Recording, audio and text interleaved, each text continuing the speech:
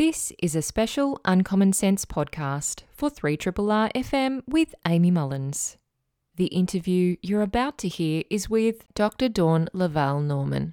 Dawn is Senior Research Fellow at the Australian Catholic University, and she joined me to talk about the presence and role of women in ancient philosophical dialogues and how this all relates back to her project, the Diotima Prize. The prize seeks to address the question, why is philosophy so male-dominated? It will redress the gender imbalance through the creation of new plays which will be inspired by the mediums of drama and philosophical dialogue. Dawn tells us exactly who the priestess and philosopher Diotima was. She also tells us about some other prominent women of ancient philosophy and literature.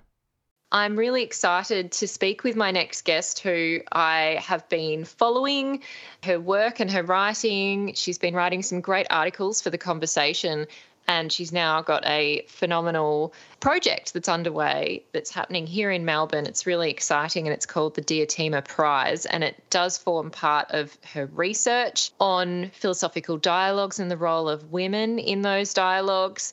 Where were they? What role did they actually play? And how do philosophical dialogues actually relate to theatre in the ancient world? The person I'm speaking with is Dr. Dawn Laval-Norman. She's a Senior Research Fellow at the Australian Catholic University in Melbourne, and Dawn is an expert on philosophical dialogues in the ancient world. We're going to talk about some big questions, and one of those really big questions which comes up not just about the ancient world but philosophy in general, which is, why is philosophy so male-dominated? It's certainly a question I had when I was studying philosophy at uni, and it did certainly play out even in our tutorials when it would be so male-focused, and a lot of the men would interject a lot and argue and kind of use it as a way to, have an intellectual slugfest with each other. And I found a lot of the women would sit back and go, I don't really want to get into this in the way that it's playing out. So it can be a lot of times a bit alienating for women when they engage in philosophy. So I very much welcome onto the show Dr. Dawn Laval-Norman. Hi there, Dawn, and thank you very much for joining us. Hi, thank you so much for having me. It's really great that you are focusing on women in the ancient world, women philosophers and thinkers, and much broader than that as well. And it's certainly, as I said, philosophy has been something that has been a bit off-putting to women and also minority groups in the way that it historically has favoured male voices, and the way of arguing about philosophical context in a very male way, ego-driven way in some regards. Not always, but sometimes it can seem that way. Could you talk to us about, just at the very foundations, what drew you into ancient philosophy and philosophical dialogues and what exactly they are? Yep. So I have an interest in literary studies more before I had an interest in philosophy. So I'm interested in the way that philosophy is written, so the style that philosophy is written in. And most philosophy is written in the form of treatises. So you have a proposition, and then you'll have an argument for that proposition, and it builds a logical argument. But there's another popular way in the ancient world of writing philosophy, which was a philosophical dialogue. And this is something that was seen to be invented in the ancient world in response to this very charismatic teacher named Socrates. A whole bunch of his students started writing philosophy in a new way, in a way that combined philosophy, so this logical train of arguments, with a lot of the techniques taken over from ancient drama. So there was a dialogue between characters in a specific setting, just like a drama would be, and they would have positions based on their character, and sometimes there would be no conclusion, or sometimes someone would come in from the outside and disrupt the conversation. So it had all these dramatic characteristics. And the most famous writer of these philosophical dialogues, not the only one, but the most famous, is Plato. And Plato has an interesting relationship with theater. We're told by his ancient biographers that he used to write plays himself, but he was walking one day with play in hand to go enter it into a competition when he met Socrates, and was so taken by this other way of living, this other way of speaking, that he burned his play and decided to follow Socrates instead. But that story shows us kind of that energy, that dramatic energy that Plato as a writer was able to weave into how he did philosophy. And it is a really engaging thing to read when you get into it. You kind of feel like you're there, a bit of a fly on the wall, watching people converse on a street, having it out about a particular issue. Some people may have read a dialogue before, or maybe they've heard of Plato's Republic. There are many different types of philosophical issues that get explored in dialogues. What are some of those issues that you are most interested in that have been explored, especially by Plato and Socrates through Plato? Usually each of the dialogues has a particular theme. So in the Republic, which you mentioned, the question is, what is justice? But one of the ones I study the most, because it has the most interesting relationship to women, is Plato's Symposium. And Plato's Symposium asks the question, what is love? And very interestingly, lots of other symposia were written after Plato, also reflecting on what is love and how it changed kind of through time, especially into the Christian era. So my very first book I wrote was about a symposium that was written 600 years after Plato's Symposium, which is a Christian symposium where they're actually asking the question, what is chastity, instead of what is erotic love. So you can see how you can turn the question on its head in a different context. And actually in that symposium, all the characters are women who are speaking to each other. So it's quite interesting, the change in dynamics over time and how different voices are allowed to speak on different topics. Yeah, that is really interesting. And I know that you have said in your work, and you've explored in your work, a whole range of women who to varying degrees have been involved in dialogues. And it to you has brought up, I guess, a big disparity between the presence of women in theatre, ancient theatre, and the presence of women in ancient philosophy and dialogues.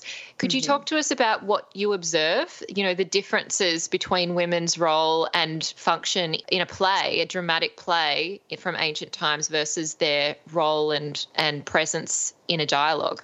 Yeah. One intriguing thing is that you should sort of think, I like to think of it in terms of maybe three different ways of doing drama in the ancient world. There's ancient tragedy, Greek tragedy, there's Greek comedy, and there's philosophical dialogues. And Greek tragedy is the one we're really familiar with from going and seeing a lot of plays performed. And Greek tragedy is full of really important verbal women, but it's always set in the historical past. These are not women who are walking around your street. You're not worried that your wife is going to become Medea, hopefully, or that your daughter is going to be Antigone, or you might, but it's through the distance of a historical distance and drama. So you watch these verbal women on stage, you may feel a bit of horror, you may feel a bit of admiration, but it's a bit mediated. When you get into philosophical dialogues, these are contemporary people who everyone actually knows. Like Plato himself mentions himself in the dialogue. Different dialogues mention the same characters. So these are people that actually are historical characters in ancient Athens at the time that they're being written. And so there becomes a different danger if you present women on the street corner talking in a real timeline that is your present timeline, because women in ancient and classical Athens were very secluded, respectable women were. There are certain classes of women that had a lot more social presence, but if you were a respectable woman, you were not out on the streets so much. So I love thinking about the problem of Plato and women in terms of a couple of different dialogues. So he has this dialogue that talks about Socrates' deathbed conversations. It's called the Phaedo, and it's a beautiful dialogue where Socrates is trying to tell all of his disciples, don't worry, I'm going to die, but death is not the end. It's a dialogue where he's trying to turn their distress and their sorrow into acceptance. It's a very tragic death, isn't it? Because he's going to take a vial of poison. Exactly. So it's there prepared for him. And at some point it comes into the dialogue and he holds it and he drinks it. Like he drinks it in the dialogue and then he dies in the dialogue. So it's this amazing dramatic moment. But people focus a lot on his death at the end. But there's a really interesting part in the beginning, very beginning of that dialogue, where the person who's telling us the story comes to the prison. And it's early dawn. And he finds that Socrates is not alone. He is there with his wife, Xanthippe, and one of their little children. And we don't actually hear much about Socrates' family, but he did have a family. And importantly, he maybe even had two wives at the same time, which was briefly permitted because of the decline in population due to war. So we come in, Xanthippe is there, she's holding their son and she breaks out weeping. And she says the one line that Plato has any woman say on stage in a dialogue. And she says, "Oh, this is so terrible. This is your last day to spend with your friends." And Socrates says, "Get someone to take the woman away." Oh. And someone leads her off stage. And then they can get down to it, get down to business and get down to philosophizing. So she has this overly emotive response that gets in the way of actually being able to talk about issues. And then later he says the men who are with him are about to start crying. And he says, "Didn't I already send the women away? Do I have to send you away too?" Oh, so gosh. He can use the women as a shaming device, for the men, being like, don't become like them. So there's this, you can see kind of this dramatic exclusion of that overly emotional, overly tied to family, unable to abstract, to think about general ideas because they're so concerned with practical daily life. So there's this kind of this tension dramatized in gendered terms. And then there's another dialogue I can talk about as well, which is really interesting to my project because it's where I get the name Diotima. So this kind of mysterious person I talk about in the Diotima Prize. And Diotima is a character that has an interesting role to play in Plato's Symposium, but she's not there in the drama of the party. She's not invited to the party, but Socrates says, earlier I was having this conversation with this really wise woman named Diotima. Let me tell you what we talked about back then. But no women are allowed to be at this party where they're having this conversation. And in fact, in the very beginning, they had an entertainer there, a flute player, and they decide to send her away. So they don't have any women there at all. And they say, let that woman go play to the women. Let the flute player play to the women who are inside. So we have this idea that inside in some other room, all the women are gathered in a different gender segregated area having their own party. But we don't get to see that. That's not part of what's going to be talked about in a philosophical dialogue. Wow. So, women are very clearly excluded. They're domesticated as these kind of mothers and partners, but not intellectual heavies. Diotima, you say she's a priestess. Could you tell us about what we know about Diotima, this woman who appears secondhand through Socrates in this dialogue in the Symposium? Like, what do we know for sure about Diotima, if at all? When you ask, what do you know for sure about something from the ancient world, it's going to be quite little. And so maybe could you also tell us why we don't know? Because I know a lot of books were, burned or they're lost. Why don't we know? We do know a bit about women in the ancient world, and everybody, interestingly, there's always these hints that there were always women philosophers in all the different fields of philosophy, but we just don't get much detail about them. So we shouldn't be radically surprised that there are female philosophers, but they're just usually referenced in a very minor way or for some other reason. And so they're hard to get at and hard to see. Now, Diotima, I think what's interesting about her as a character is when Socrates brings her up in conversation, the rest of the people there don't know who she is. So he has to introduce her. There's one other important woman he talks about named Aspasia in a different dialogue named the Menexenus. And there he says, oh, you all know Aspasia, because she is actually quite famous. She was the mistress of the first man in Greece. Everyone knew who she was. Diotima, nobody knows who she was, even in the drama of the dialogue. So we're even less able to kind of access her as an independent historical person. She was a priestess from a town called Mantinea.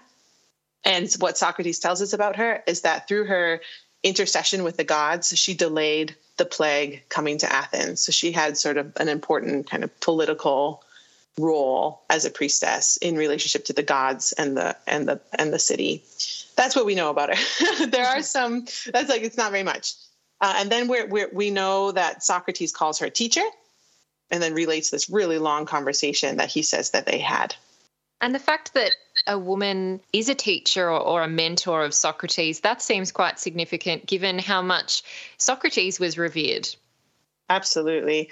Yeah, Socrates himself, I always think that Plato is quite anti-woman, but I don't think Socrates was the person that's the star of these dialogues. But Socrates didn't write anything himself. But it's interesting that Socrates a couple different times also mentions his mother. So we do know that, he had a mother whom he names and says that she was a midwife. And so he has, and he has a wife, at least one. So, yeah, but a woman as a teacher is quite unusual. Often women, when they were part of a philosophical school, they were there as students. So it was saying, look, our philosophy is so great, it's even important to women. It wasn't that they could then turn around and teach men. So it is quite unusual to say, here's a female teaching a male. That was very unusual. If women were teachers, they'd often teach other women. So it's unexpected. And one of the reasons it seems like Socrates is comfortable doing that here is because of the topic. So the topic is about erotic love. And erotic love is one of those areas where women would be seen as experts. For sure. And I can't remember where I read it, but I was reading about Diotima, and maybe it was on your Instagram, and there are reports at least that the teaching style or method of Diotima was preferred. That people were like, wow, the way that she teaches us is more interesting or more engaging. So clearly she wasn't just a teacher, but quite a compelling one that we get to meet indirectly through Socrates. What do we know about that? What's wonderful about Socrates is just depiction of Diotima is that Diotima is like a teacher like Socrates, but even more so. So Socrates is famous for asking his students questions and making his students uncomfortable and making his students kind of do a lot of the work. And Diotima does exactly the same thing. She teases Socrates. She asks him questions. She like out Socrates as Socrates. She's like very Socratic in how she teaches. And so you could imagine Socrates, learning his method from her if she was a historical woman, which I'm not so convinced she was, but lots of people think she was. But at least you see her being a Socrates-like character, which is intriguing. Could you take us through what happens in the dialogue, especially what Socrates says Diotima teaches him about erotic love? I know that's a kind of big question, but the piece may not be super accessible to some people, today. And I've read through a bit of it, the English translation. And even I, who have some background, I was still questioning what some of the concepts meant, when it comes to appreciating beauty, for example, what that meant at the time versus what it means today. So could you take us through what Diotima has essentially taught Socrates and how Socrates reports on erotic love, like what he learned from her? Yeah. So he reports this conversation with Diotima, and he says he assumes that love is good and is somehow connected to the gods. And Diotima says, no, it's not good. And Socrates says, what? Is it bad? And Diotima says, what? Do you think there's only good and bad? Don't you know there's something in between good and bad, which is where desire sits. It's that lack. We don't have what's good, but we want it. And so we seek things and we long for things. And that's where love fits. He's the son of poverty and abundance. So he kind of has this dual nature. And then after this kind of mythological story of who the god Eros is and how he has this dual nature of lack and fullness, then she leads Socrates through what's called the ladder of love. That's how it's been kind of made part of the philosophical tradition. And this is an argument for how human people work and how they're attracted to things and how they slowly can purify those attractions from the particular to the general in order to start loving things that are better and better in Socrates' view. So for instance, he says that the lowest kind of love is the love we have for another individual.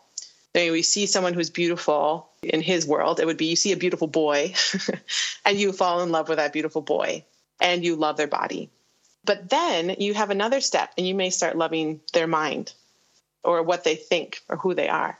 And then from loving the particular person, you can start loving more and more general things. Like you can love good laws is his example, or something beautiful. You could think of like a structure that you like or something more abstract. And finally, your soul gets more and more accustomed to loving beauty wherever you see it, not just in the particular, but in kind of the more general form of beauty, until finally his idea would be or through Diotima's voice, you would love beauty itself, and you would want to always be looking at beauty itself, kind of abstracted from the particular up into the general. And that's the life of a philosopher. Is the life of trying to look at beauty and give birth to something that's inside of us that needs beauty to be brought forth. So you could think of poetry as one of these things along the ladder. And then kind of the good life or something like that might be the highest form.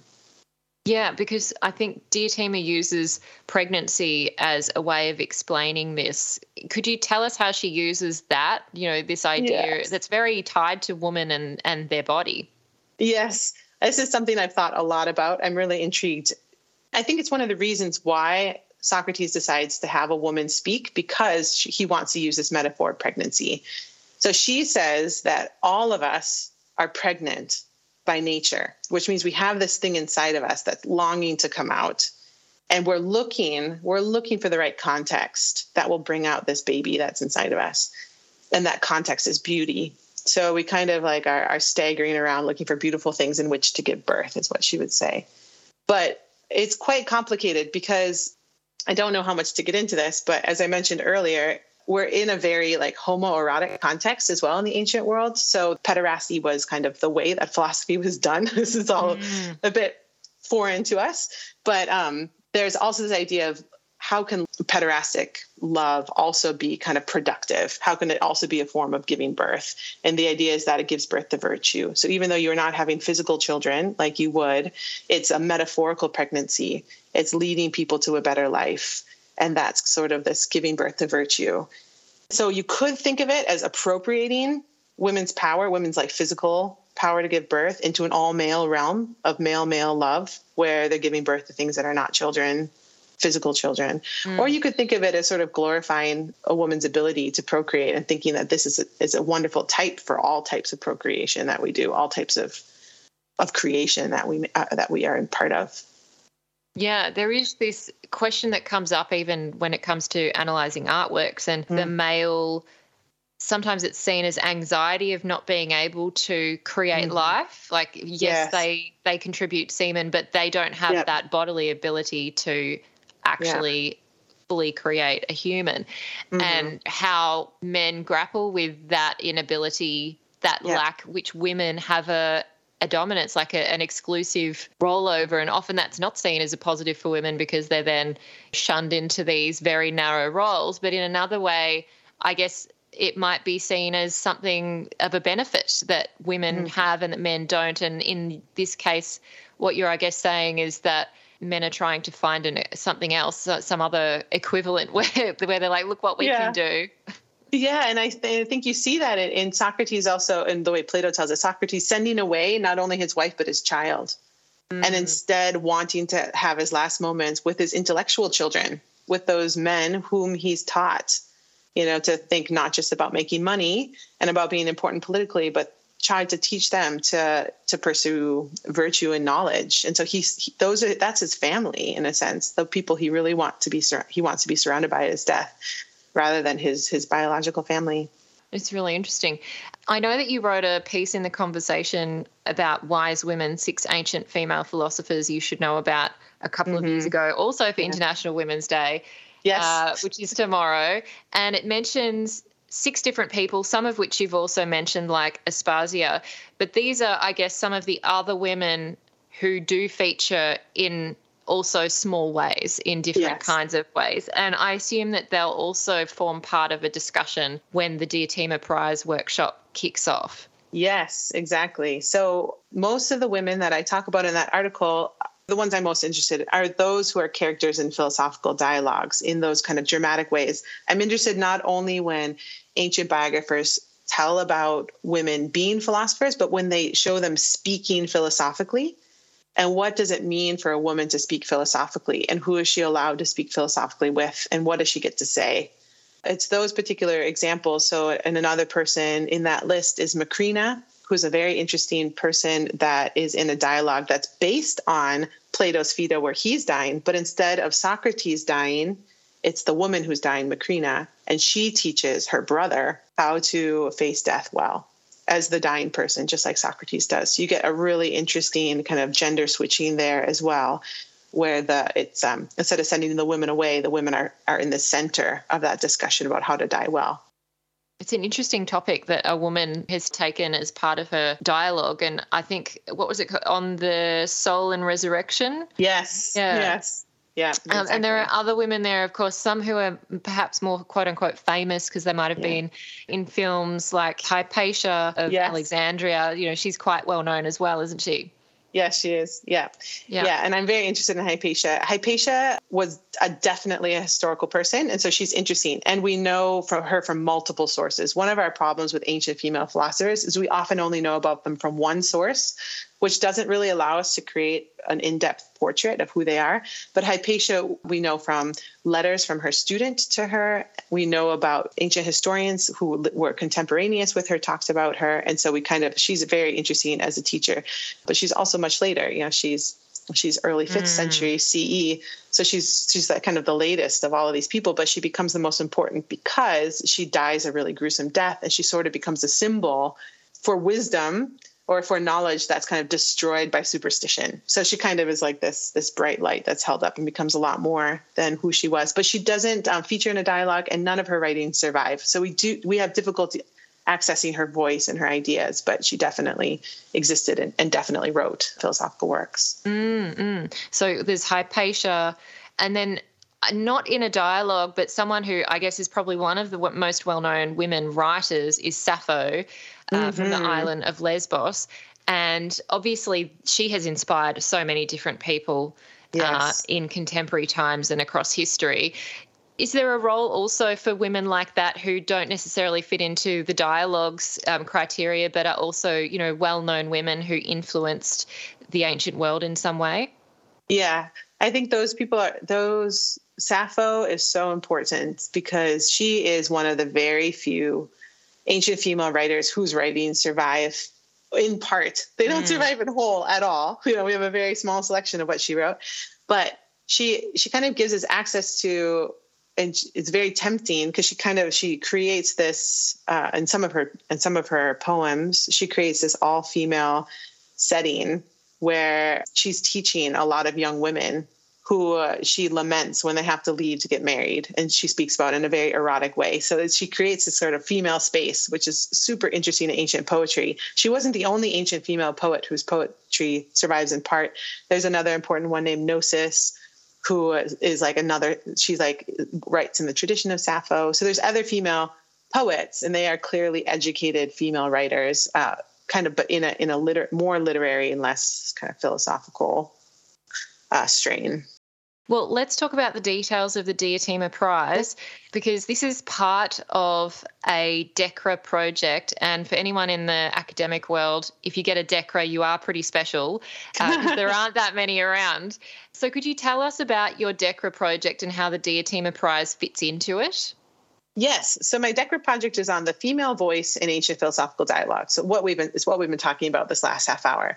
And because I'm so interested in dialogue, I'm really interested in kind of the dramatized versions of philosophy, that I thought a wonderful way to reflect upon these issues and to really use my research to inspire modern practice is to run a theater prize. So it's called the Diotima Prize, and you can check out the website, thediotimaprize.com. And it's about people are going to write one-act plays after a workshop that I'm going to do at the end of the month, talking about these different issues of women's voices, ancient philosophical dialogue, settings of philosophy, why we still have gendered views about philosophy and wisdom. And then we have an expert judging panel who's not myself, and they're going to choose 3 of the plays that are submitted, and there'll be prize money for those 3 winners. And then the plays will be performed in 2024 at a conference that we're going to be running. So that will be open to the public as well. So everyone's welcome to come to that when that's performed in 2024. Oh, well, that sounds really exciting. I'm speaking with Dawn Laval Norman, and I know that this has been quite a democratizing project in the fact that anyone could have applied to participate in the workshop in March. I believe that you've had such an amazing response that now places are all filled. Yes, unfortunately. I'm sorry if you heard this and got inspired. But yes, we closed registration recently. So we have about 80, a little more than 80 people have signed up so far. So there should be a good participation. Yeah, it's a very exciting project because it's enabling anyone really to participate and to come up with a kind of creative response to this question about why is philosophy so male-dominated and, you know, women's role in philosophical dialogues. I can't wait to hear about what people come up with. Like Me too. Yeah, like, you know, is Diotima going to appear, and where might Socrates also appear? Who knows how people could recreate drama and a dialogue. Yeah. What do you hope will come out of this, and whether this kind of work and these projects might influence your research? Yeah, I hope that these plays can then be read and performed and really influence the conversation about modern issues of why, as you started out the conversation, why do we enter a philosophy classroom and don't want to speak so often? Or why, why is there a shutting down of voices in philosophy more than a welcoming voices into these certain settings? So I'm hoping that these plays can be used among people who are thinking about what to study at university, or just wanting to think about this in the world more generally, because I really do feel like the ancient world has insights. What I'm really intrigued to find out is how many of our participants are going to decide to set their plays in a historical period, or how many are going to set their plays in the contemporary period, and how those two time periods are going to interact in all the different submissions. So I don't know what people are going to do. It's going to be an